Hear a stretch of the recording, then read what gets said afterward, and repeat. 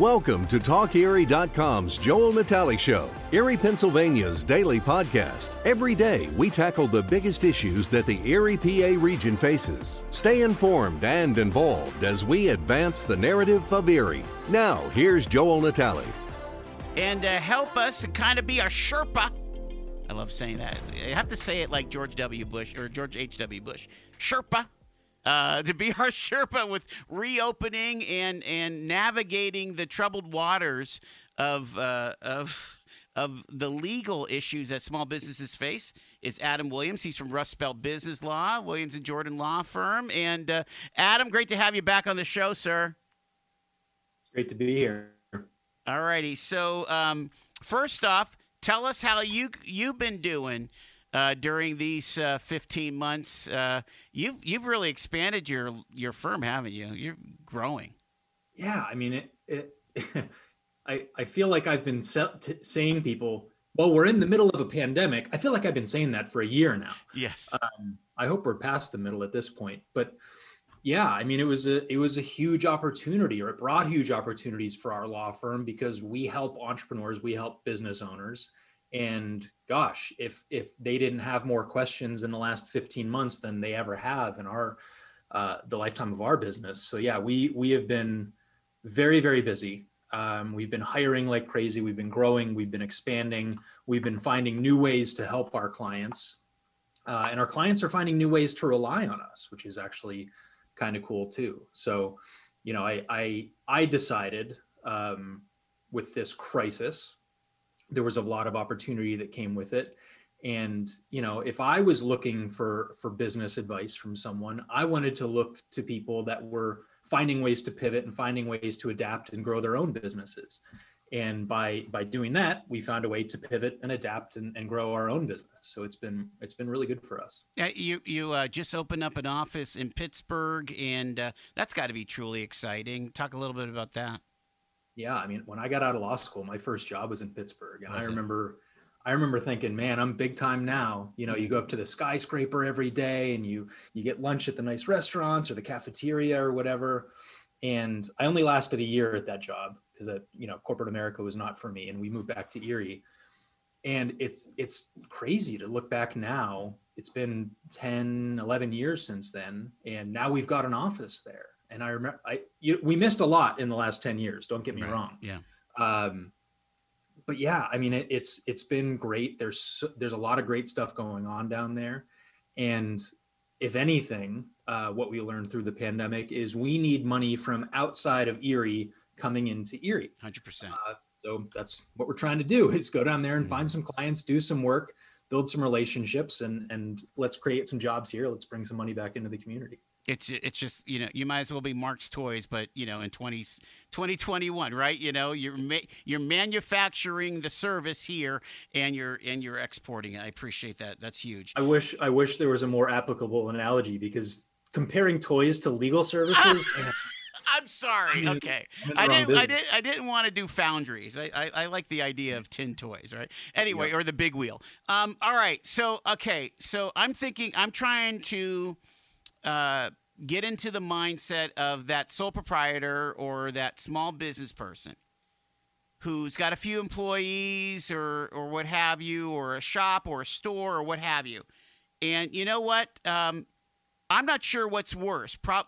I would say that last March is worse than now, but this is almost as scary of saying, okay, how then shall I live coming out of the pandemic? So what am I supposed to do? I'm not allowed to ask my employees if they're vaccinated.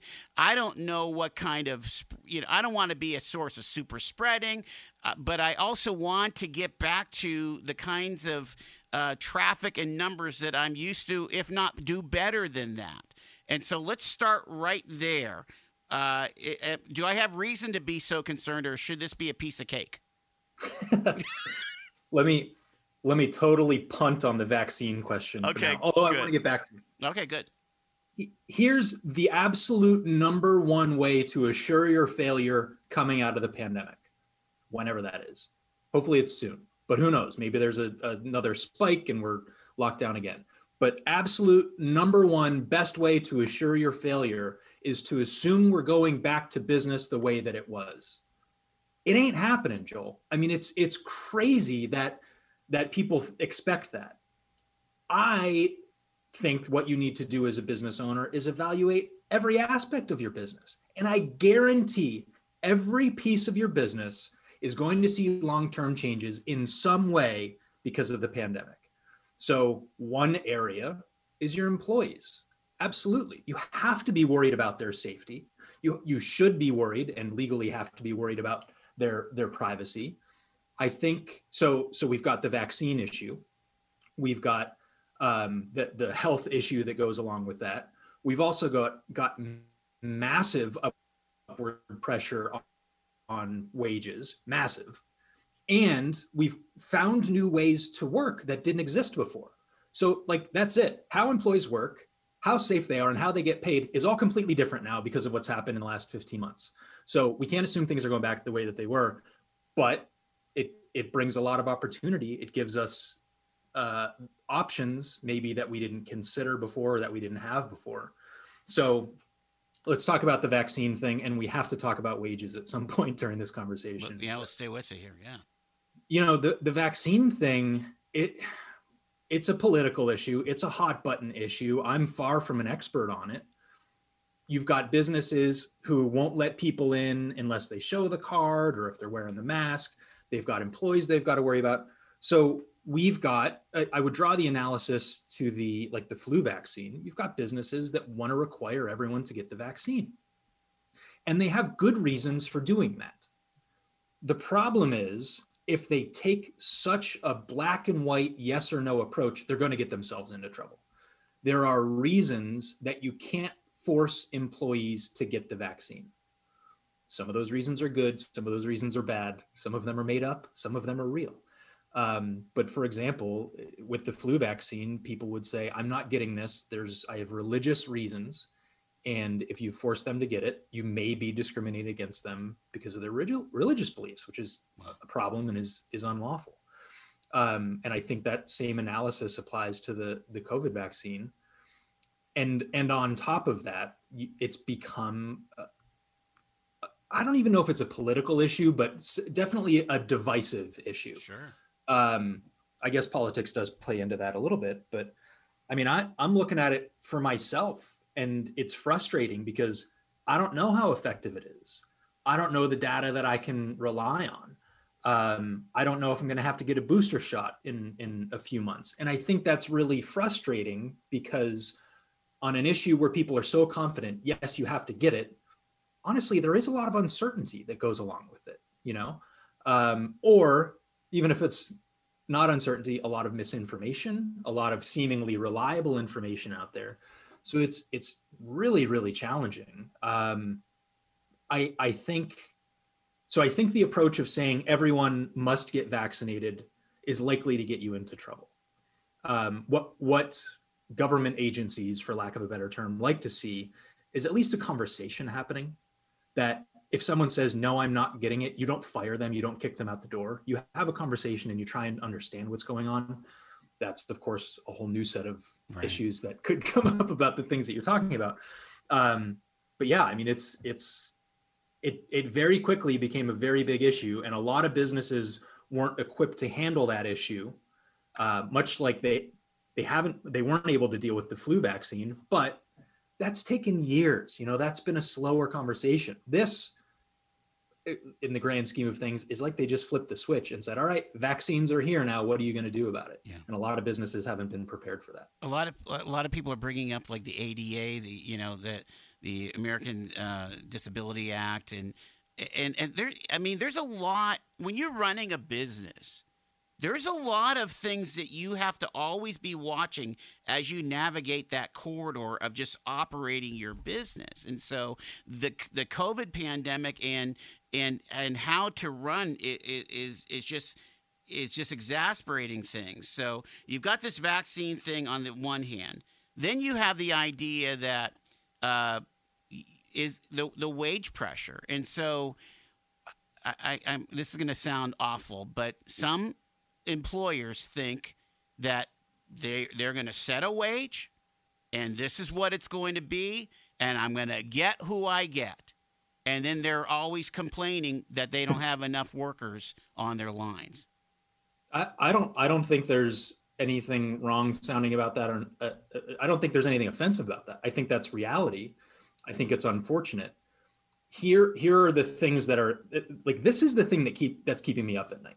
It's not a minimum wage discussion. No. I think that's led the charge. I think the threat of $15 an hour minimum wage a few years from now is a big deal. Here's the biggest challenge for small businesses is Amazon can afford to pay a starting wage of $15 an hour. Target can afford a starting wage of $15 an hour. The law office of me, maybe not, because everybody's got to get a raise to go along with that. So the small business that's barely eking out a profit right now, where the owner is working way too hard and suddenly they've got to pay higher wages, their profits are squeezed even more. How's that going to affect their pricing? This is like pretty sophisticated financial business work that people have to do. And unfortunately, a lot of business owners aren't capable of doing it. It's interesting though, because I think there's this assumption that I'm going to keep wages where they are and there will be enough workers. We're finding that assumption to be false. Other inputs like raw materials, those prices always go up, right? I mean, nothing gets cheaper. I'm exaggerating a bit, but most of the things that you input into your business to create things have gotten more expensive. Sure. And we've allowed that to happen. But for some reason on the labor side, it's like we just assume we assume it shouldn't be a thing. I am actually grateful that the conversation is happening before the requirements from the government, before the minimum wage, because I think that allows people to take some emotion out of it. It frustrates me when it's forced upon me by the government, but this is really market pressure. You've got employers willing to pay more, and if I don't keep up with that, I'm going to get left behind. So I think this is a huge issue, and inflation will be the byproduct. I don't think you can deny that if you really know what you're talking about. Everything's going to have to get more expensive when wages go up, because everything else has gotten more expensive. All of your inputs, all of your utilities, all of your raw materials, your real estate, everything but debt has gotten more expensive. So yeah, you're going to have to raise the prices, and this is going to be a really interesting game to see businesses play, because who's going to move first? Who's going to raise the prices first? Is it going to happen slowly over time, or are they going to flip the switch on it? And again, to get back to the small business versus big business thing, I think most small businesses grossly underprice their goods and services. I don't think they build in enough profit to survive to begin with. And then this is getting thrown on top of it. So I'm really worried. And like, this is not legal advice, right? Yeah. This is trying to survive advice. Yes. My business does better when my clients' businesses do better. Sure. And these are the things that are keeping me up at night. I got to ask you one more question before we go to the break, because that might work on a widget, physical plant. We're manufacturing something, but sometimes with services, especially those that are dictated by government reimbursements. I would imagine you have a couple, organizations that are clients that are in direct care or in, some kind of service-based business. There is no, the government's not upping their reimbursements, or, there's only a willing buyer of let's say home health care or something like that. There's a market number for that. And so do those people just end up bringing their margins so close to the edge just to kind of eke it out until it shakes out or reimbursements increase? What do you think about all that on the service side? That's a great question. I got a call last week from one of our biggest clients that's actually in that situation. Yeah. And yes, they'll get an increase to their rates a couple of years from now. This is a battle that they've had for years. Now there's a lot of pressure on it. So this is where we need to start getting creative, that if you can't just go out and raise your prices, even a little bit, you have to find a way to operate with lower costs. So fortunately, if you can find ways to have, I don't like the phrase remote workforce, but a distributed workforce, meaning not consolidated in really expensive real estate. I think if you haven't already, you find ways to finance this with the extremely low interest rates that exist right now. And those interest rates are even better when you consider all the inflation that's going to happen. That is like the perfect hedge to inflation. So I think you have to get creative. I think you have to think outside the box.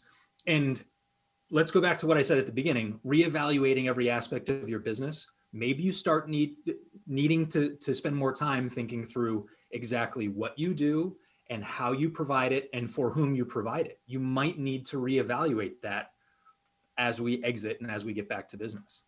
Adam Williams is our guest, Rust Belt Business Law. All right, Adam, let's talk through some lawyer stuff right now. Okay, I've got this great idea. I want to start a business, but I don't know about business structure. And sometimes I'm already in a business. I'm already like gigging stuff, but it's just me and I'm doing my gig. At some point, I should put some meat on the bones, shouldn't I? Probably, yeah. So let's not limit it. When you start a business, there's a lot of things that you don't know, not just the legal stuff. Okay, right? Yeah. So our practice has focused on this for the past 10 or 11 years. Like most of our clients are new and starting and growing. Most of our clients are not big or sophisticated companies, although we've got plenty of those too. And what happened, what we learned over time was people would come to us and say, I want to have an LLC set up. We'd say, great. We'd set up the LLC. We'd send them on their way. Good luck. And we realized that that was actually doing a huge disservice to them. And I hope there's a bunch of other law firms that are listening to this right now. We realized that there are a few resources available to help people start and grow their businesses, but none that did enough hand-holding for most people. And I don't mean hand-holding in a like condescending way. It's just, you don't know how to do this. We know how to do it. So you're Sherpa, right? We'll use your word, right? Yeah, we don't know the questions to ask. Yep, exactly. So what we found was, we'll have the conversation about the LLC. And guess what? We're probably going to talk about hiring and firing employees the right way, or independent contractors. And we should talk about that contract that you want to download off the internet and ruin your life with. But we also need to talk about insurance, and we need to talk about accounting and bookkeeping, and we need to talk about, honestly, branding and marketing and the legal things that go along with that too. So that we learned that there was so much more that people wanted and needed help with, other than just the one legal thing they came to us for. And that's actually been a huge reason that our firm has grown so much, is suddenly we're providing a broader range of service, a much higher level of service. And again, the better our clients do, the better we do. So we're setting them up for success, and we're helping them get a better foundation in place. So it was really great, sort of, when I had that epiphany of, oh my gosh, there's so much more that we could be doing for people. We changed the way that we provided services, frankly, and the arrangement that we had, and it's really worked out really well for the clients that are in that program. It's interesting. I'm thinking about the different things that we've sought advice for, and it is like some of the stuff. Insurance may not be a big deal to us, but the brave new world of the internet has been a huge source of agita. I'll use the Italian word. I mean, heartburn for Yep. And I would imagine that many, mature organizations are having to enter this brave new world of hiring people on Indeed or I'm thinking about all of these different things that the internet has brought that has been wonderful and just exhausting. Do you ever notice that you'll get, for about a week every few months, you'll get pop-ups and notifications on every single website you go to? They're changing their terms of service. They're changing their privacy policy. And it's because some law changes somewhere, and Google and Facebook and your bank and every website you use realizes, oh crap, we got to change this. And they go and roll out a new terms of service or a new privacy policy. Wow. So yeah, there's really two sides to being a lawyer for businesses. One side is, we're going to help you avoid the problems, right? With your contracts, with your partnership agreements, with your trademarks. And then the other part of what we do is helping you get out of the problems that you've gotten into, knowingly or unknowingly, right? And that's challenging because people get really frustrated that they don't think they did anything wrong. They've got completely innocent intentions. And then they get a nasty letter from someone saying, you violated our trademark or our copyright, or your website is not accessible, or, you know, take your pick. Or the interesting one, how about the gas line that was that was held hostage, right? Oh, the ransomware, yeah. That happens to small businesses all the time, except it's not $5 million. It's $25,000 or $50,000. And fortunately, there's insurance for that. But most businesses don't have it. It's interesting because there is honor among thieves. And usually when that ransom gets paid, they give you your stuff back. They give you access to your computer again. But imagine the impact if you're reacting to something like that. It's really big. Do you ever give the talk to the CEO saying, "Hey, do you know where your offline backups are?" I mean, do you ever kind of give some tough love? We have to because we're protecting them, right? And so we go through it with businesses that are operating. We can go through an entire diagnostic with them. So much like preventing problems or fixing problems after they arrive, it's like the doctor. You go in for your annual checkup. He hits your knee with the hammer and checks your heart rate. We do the exact same thing. So how updated are your contracts, or is anything expiring? Do you have any problem employees? I want to talk about pandemic stimulus, Adam, because honestly, I wonder if everybody knows what to do, you know, on their tax returns when they do their, what is it? What is a corporate tax? It's not a 990. I can't remember which form it is. Yeah, it could be an 1120 or your Schedule C. A bunch of different things. Yeah. So what do they do if they got a Kathy Dahlkemper check for $2,500? I'll tell you what you don't do, and it's interesting because tax day is like today. Yes. You don't wait until today to figure it out. So many individuals and businesses last year had such significant changes to their income, up or down, and they weren't proactive about it. They didn't plan in advance. You know, we adjusted our withholdings from, my wife works for our firm. So our paychecks that we got, we adjusted, and, you know, I don't like getting a big refund. Not that that ever happens, but that means we overpaid. And I don't like having to write a big check because that just doesn't feel good. So I think a lot of people are way too reactive with their taxes, and they should be more strategic. They should be more proactive. They should do more planning. So start the conversation now about next year's taxes. Start planning through that. But there's some good news because a lot of this is really a cash flow game, and the government has created a lot of opportunities to get a lot of money. So we're all familiar with the stimulus checks, and we're hearing more about the child tax credit that they're going to start writing checks for here coming up. And if you have student loans, your payments have been deferred. I mean, there's some really well publicized things that affect a lot of individuals. And then there are the business incentives, and some of them are popular and well known, and some of them aren't. And this is one of the areas where we have found a ton of opportunities to help businesses across the country. So the big one at the beginning of the pandemic were these PPP loans, the Payroll Protection Program. We've now been through two rounds of that. The second round is essentially out of money. There's some community financial institutions that I think still have some, but for all intents and purposes, all of that money's gone. I think half of and these were forgivable loans, right? Right, yeah. I think from round one, half of them have been forgiven, which means half of these businesses are still trying to figure out that process because it's a nightmare. And then with round two, the qualifications were a little more challenging.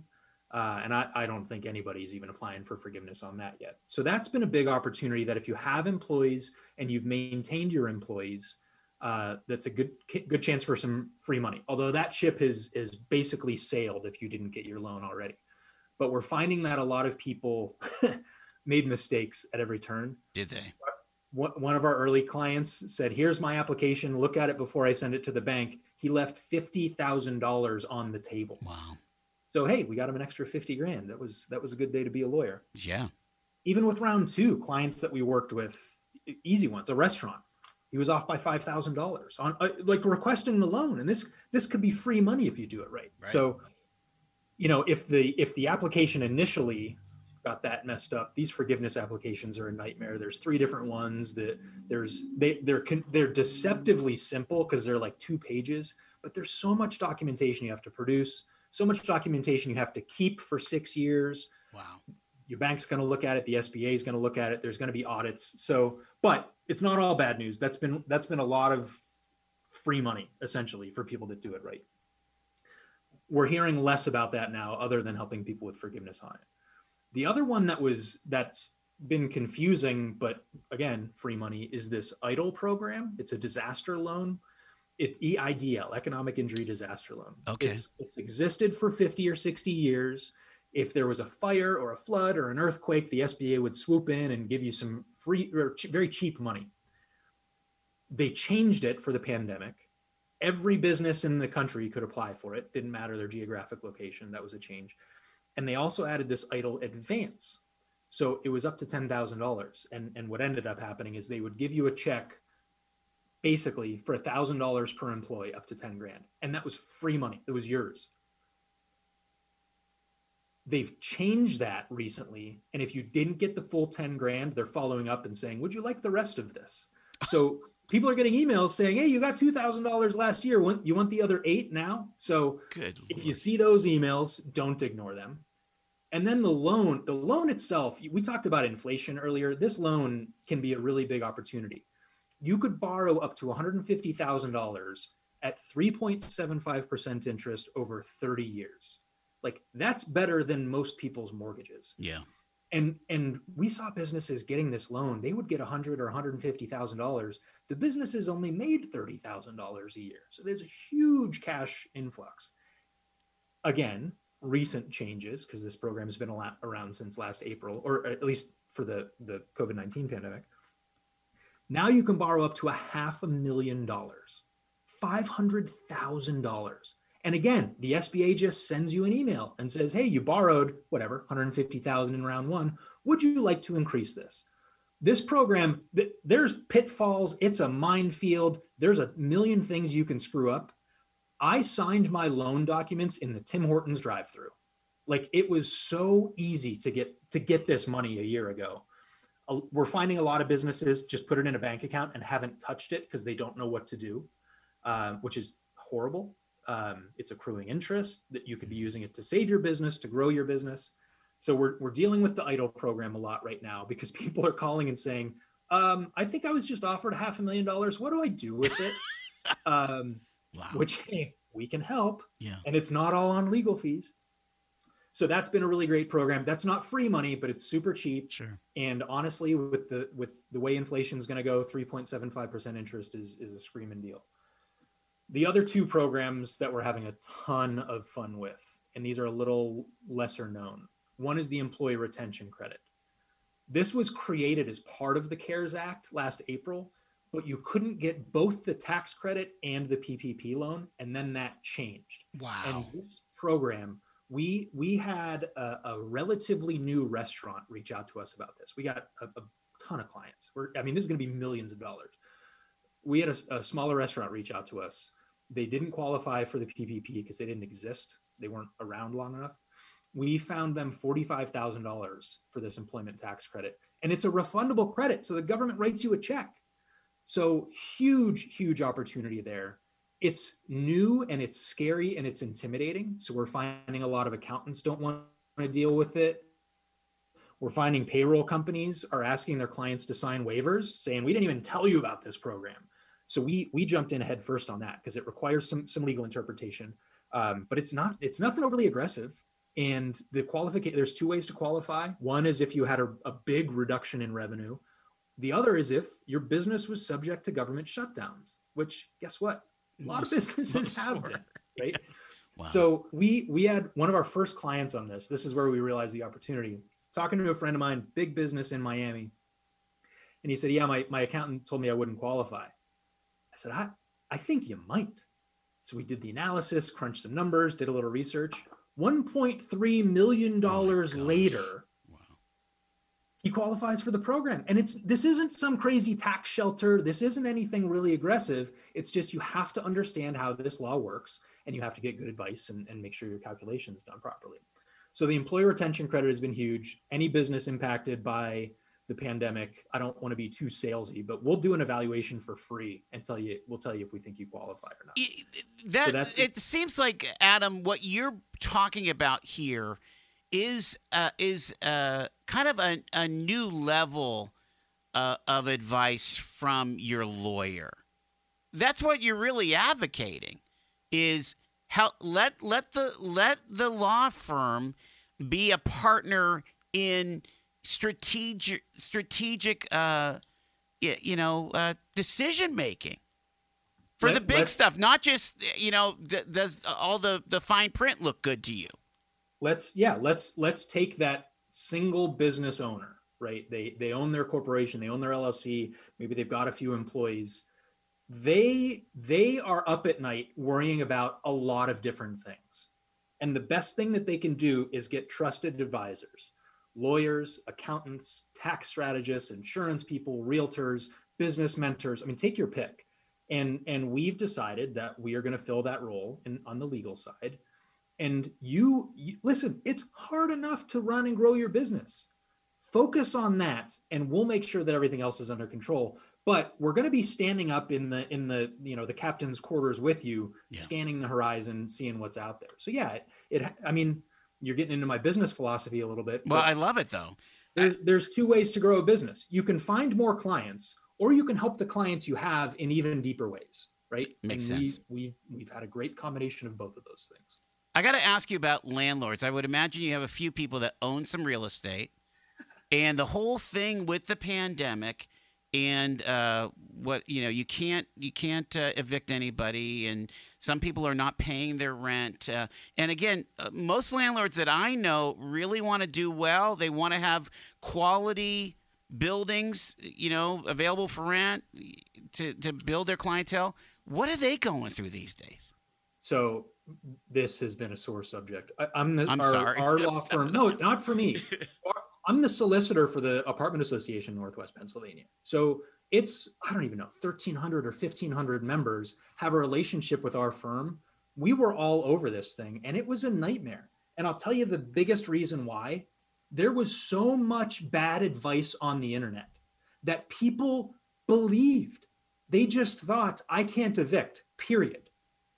And that wasn't true. There were ways to, with a few exceptions last summer, there were ways to proceed with the eviction process. And admittedly, some judges had it wrong. Some lawyers had it wrong. A lot of tenants had it wrong, and a lot of landlords had it wrong. So we were trying to explain to people that they weren't interpreting this stuff correctly. And that's really been a shame, because most landlords are not they're not sitting on their yacht, sipping cocktails every day, watching the rent checks roll in. Most landlords are the mom and pop who thought, hey, if we buy a duplex, this is going to supplement our retirement. And now they're stuck with two mortgages because the tenants aren't paying, and they don't bother to kick the tenants out. So that has really been problematic. There are programs to help with that. There's some CARES Act money. I think it's our local health department that's even helping with some of it now. We actually haven't had to deal with that a ton because the program has worked for the most part. The lawyers haven't had to get involved, but we've found that the landlords, when they reach out about these programs, are able to get at least some payment from the government. Or if they call us, we can find a way to evict these tenants. Although that's sort of getting back to normal now.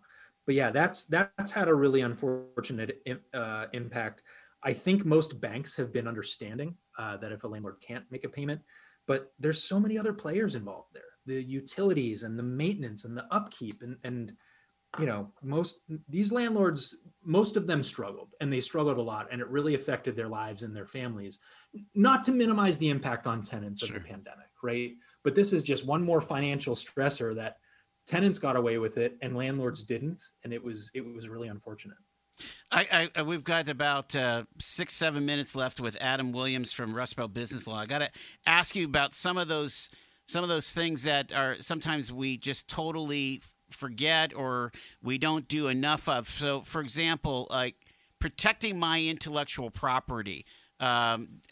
again, we mentioned about the pitfalls of encroaching on somebody else's intellectual property, unbeknownst to your clients. But what about when you have stuff? What about your stuff that you're trying to protect? So this is interesting because if you have a name brand or a logo or a slogan or a business name, take your pick, even certain products, you're finding a lot less sophisticated people getting into business. They've used the pandemic as an opportunity to launch that side gig, launch that side hustle, and they'll go out not even realizing and infringe on your trademark, whether it's registered or not, right? They'll steal your business name unknowingly. Wow. So I think it's really important for business owners to keep an eye on those things. Google yourself every now and then, pay attention to social media, pay attention to the other things that are happening. I just saw this was not a client of ours, but I felt horrible for this woman. We bought some art a few years ago in Florida from like this farmer's market, and I followed the girl on Instagram. She just found out that her paintings, dead matches, 5 or 6 of them were painted as murals in a zoo somewhere. Oh my goodness. Like, straight up copies. And it's really cute art. There's animals and little kids, and we put it in our daughter's room. And she found that and was complaining on Instagram. And I wanted her to jump in and say, we'll help you. But lawyers, and it felt like ambulance chasing, but I feel really bad for her. Yeah. And we're seeing that a lot. Now, I think that was on purpose. That was a blatant copy. But right. If you've got a business name, one of the things that people in Erie love to do is incorporate the word Erie into their business name. Like Talk Erie, yeah. So, well, yeah, that's an easy one. Yeah.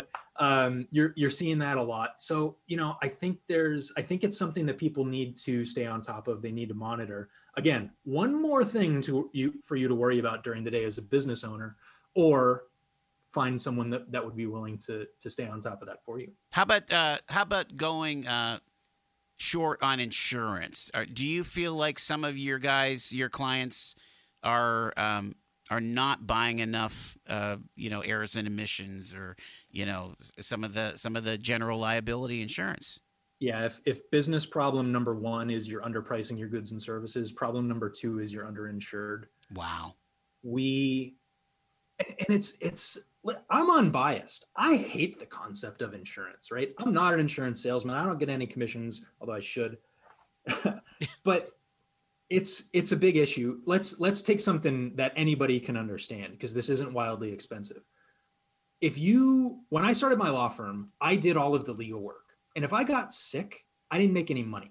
In fact, I lost money because I still had to pay rent. I still had to pay some employees, things like that. Imagine if I got sick for a while, and I was really disabled. Disability insurance is cheap. It can continue to pay your bills. And if your business relies on you, you need to have something like that in place. Otherwise, you're not going to be around very long. We were fortunate recently, my dad got sick and we were able to go to Florida for a period of time. There was no insurance involved, but we built a business that allows us to do this.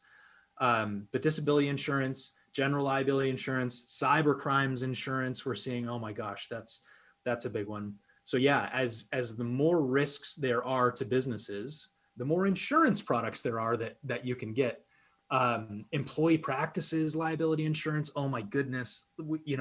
As we get back in, as we worry about things like the vaccines and employee safety and discrimination, you're going to be dealing with the EEOC a lot. That's the federal agency. You're going to be dealing with the equivalent state agency. There are insurance policies to help. Otherwise, you're going to be cutting a $10,000 check to a lawyer pretty quickly in these things. Jeez. So yeah, a lot of businesses are really underinsured, and they don't work with a competent insurance advisor who can tell them what they need and don't need and how much of it they need. Well, what do you do in that? That's what my next question was going to be. What if your broker is just not up on all the latest lines? So I'll give you an example with our business. We're growing like crazy. So not only is the world changing out there, but we have twice the employees that we had. Our revenue it may triple this year with some of these things that we have going on. My insurance guy follows up with me, just like my tax strategist does. How are things looking? How's the growth going? What new risks do you have? Your disability insurance is no longer enough to cover your expenses if you get hit by a car. If your insurance person is not advising you on that, I think you should probably have a conversation with that person or find a new one. But they've got to be proactive. They've got to be on your side. like I said, they've got to be scanning the horizon with you, looking for those risks. That's their job. Last minute with Adam Williams from Rust Belt Business Law. Wrap it up with a bow here. Again, these are not challenges that we should cower in a fetal position about, but we've got to face them and not ignore them, right, Adam? Yeah, you don't ignore it. You don't get frustrated by it. This is some woo-woo mindset stuff, but look for the opportunities. And the easiest opportunities that you can find are, how can I help? So as things get back to normal, quote unquote, as we emerge from the cave that we've been in, how can you help people, your employees, your clients or customers, your suppliers? If you look for ways to help, you'll find the opportunities, and your path forward will be pretty clear. Beautiful. Adam Williams, Rust Belt Business Law, rustbeltlegal.com. Thanks for the time. Really appreciate it. Thanks, Joel. You've been listening to The Joel Natale Show, Erie, Pennsylvania's daily podcast from TalkErie.com. Subscribe to our show on your favorite podcatcher and get involved by emailing joel@TalkErie.com.